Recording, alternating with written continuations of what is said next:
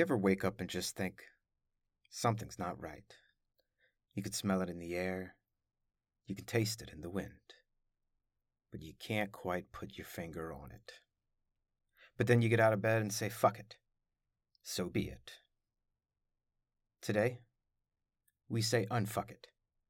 Wake up, Lo-Fi Nation. It's 2022, and you're listening to Lo-Fi Poli-Sci.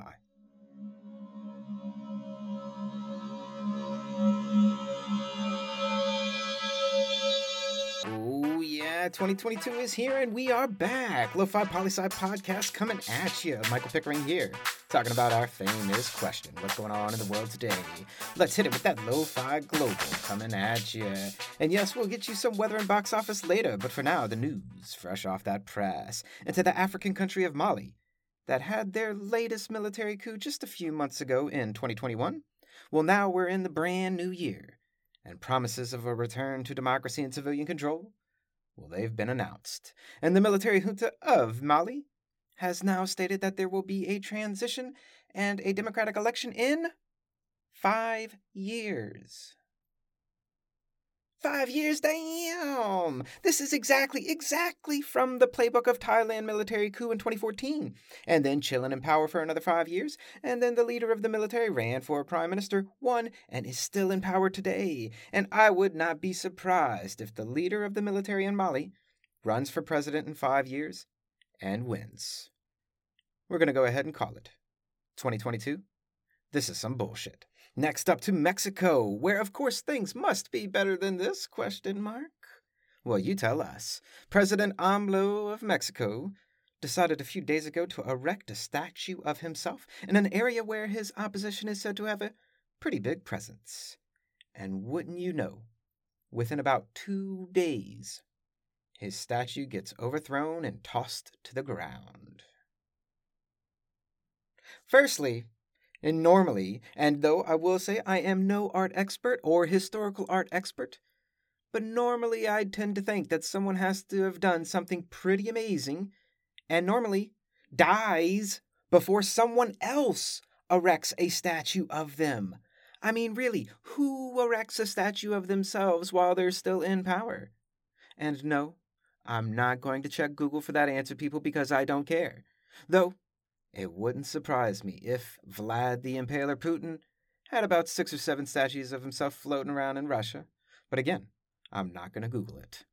Now let's switch gears a bit and get you that weekend box office report and see just what people went to see at the movies this New Year's weekend. And coming in at number 5 was The Matrix Resurrection at $3.8 million at the box office. Number 4 is American Underdog at $4 million. Number 3, The Kingsman, coming in at $4.5 million. Number 2 is Sing 2, with a take of $19.6 million. And number 1, the biggest go-getter of the weekend box office this New Year's weekend? I'm sure you already know. It's Spider-Man, No Way Home, with $52.7 million this weekend, and a global total of, get this, so far, worldwide, the movie has made $1.36 billion. Damn. $1.36 billion. What else can I say?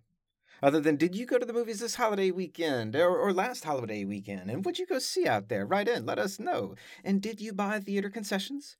Or did you sneak in candy from the dollar store? I'm curious just how devious you are.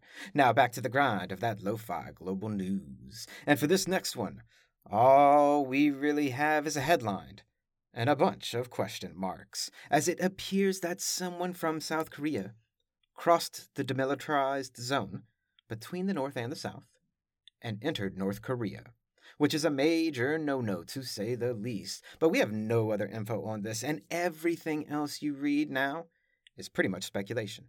You know, the South did call the North to tell them that someone crossed the line, but we haven't heard anything from the North confirming that they found anyone. And we do not know why this person left the country. And I've already read headlines saying, South Korean defects to North Korea. People, that's a bullshit headline. We have no idea if that's true or not. But I am surely interested to see what comes from this. Although, It's not like North Korea is at all obligated to tell any of us what's really going on with this person. Keep your ears open for updates. And a bit of green news from Germany. The country had 6 remaining nuclear power plants, and as of Friday, it now only has 3. That's right, Germany just closed half of its nuclear power plants, and it's really rushing to go completely green. I mean, this is really cool and a bold move by Germany, which is an industrial powerhouse of Europe, but to go all green. And I'll be curious, though, to see how long it takes them to shut down those last 3 nuclear power plants, and to see what replaces them, what kind of energy they use, but also to see just how much of the country is powered by those last 3 nuclear plants. Write in if you know, peeps. I'm curious. Now let's bring you the Metro New Orleans weather report. It's cold. Damn, it is so cold. What the hell happened? I was wearing shorts and a t-shirt, and highs were in the upper 70s, and then boom, a brisk wind comes in off the lake.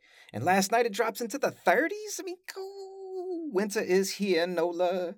But Monday, we have temperatures ranging from 51 degrees to 41 degrees. Sunny, and almost no chance of meatballs. Tuesday, we're partly cloudy, but warming up a bit. No meatballs again, but will be between 62 and 53 degrees. Wednesday, mostly sunny and continuing warm with a small chance of meatballs. We're ranging from about 67 to 62, so it should be pretty nice on Wednesday. Now, Thursday, it is indeed cloudy with a chance of meatballs, sitting right around at 55%, so be sure to bring your meatball repellent umbrella when you leave the house. And we have a massive range in temperatures on Thursday, a high of 75 and a low of 45. Shit, 30 degrees difference, my ass is staying inside on Thursday. And Friday, we have 30% chance of meatballs and partly cloudy with temperatures between 48 to 54 degrees. Geez, winter is weird in New Orleans. And a last piece of news to send you on your way for the day. And really, this is a piece from the BBC called Year Pictures of the Year 2021.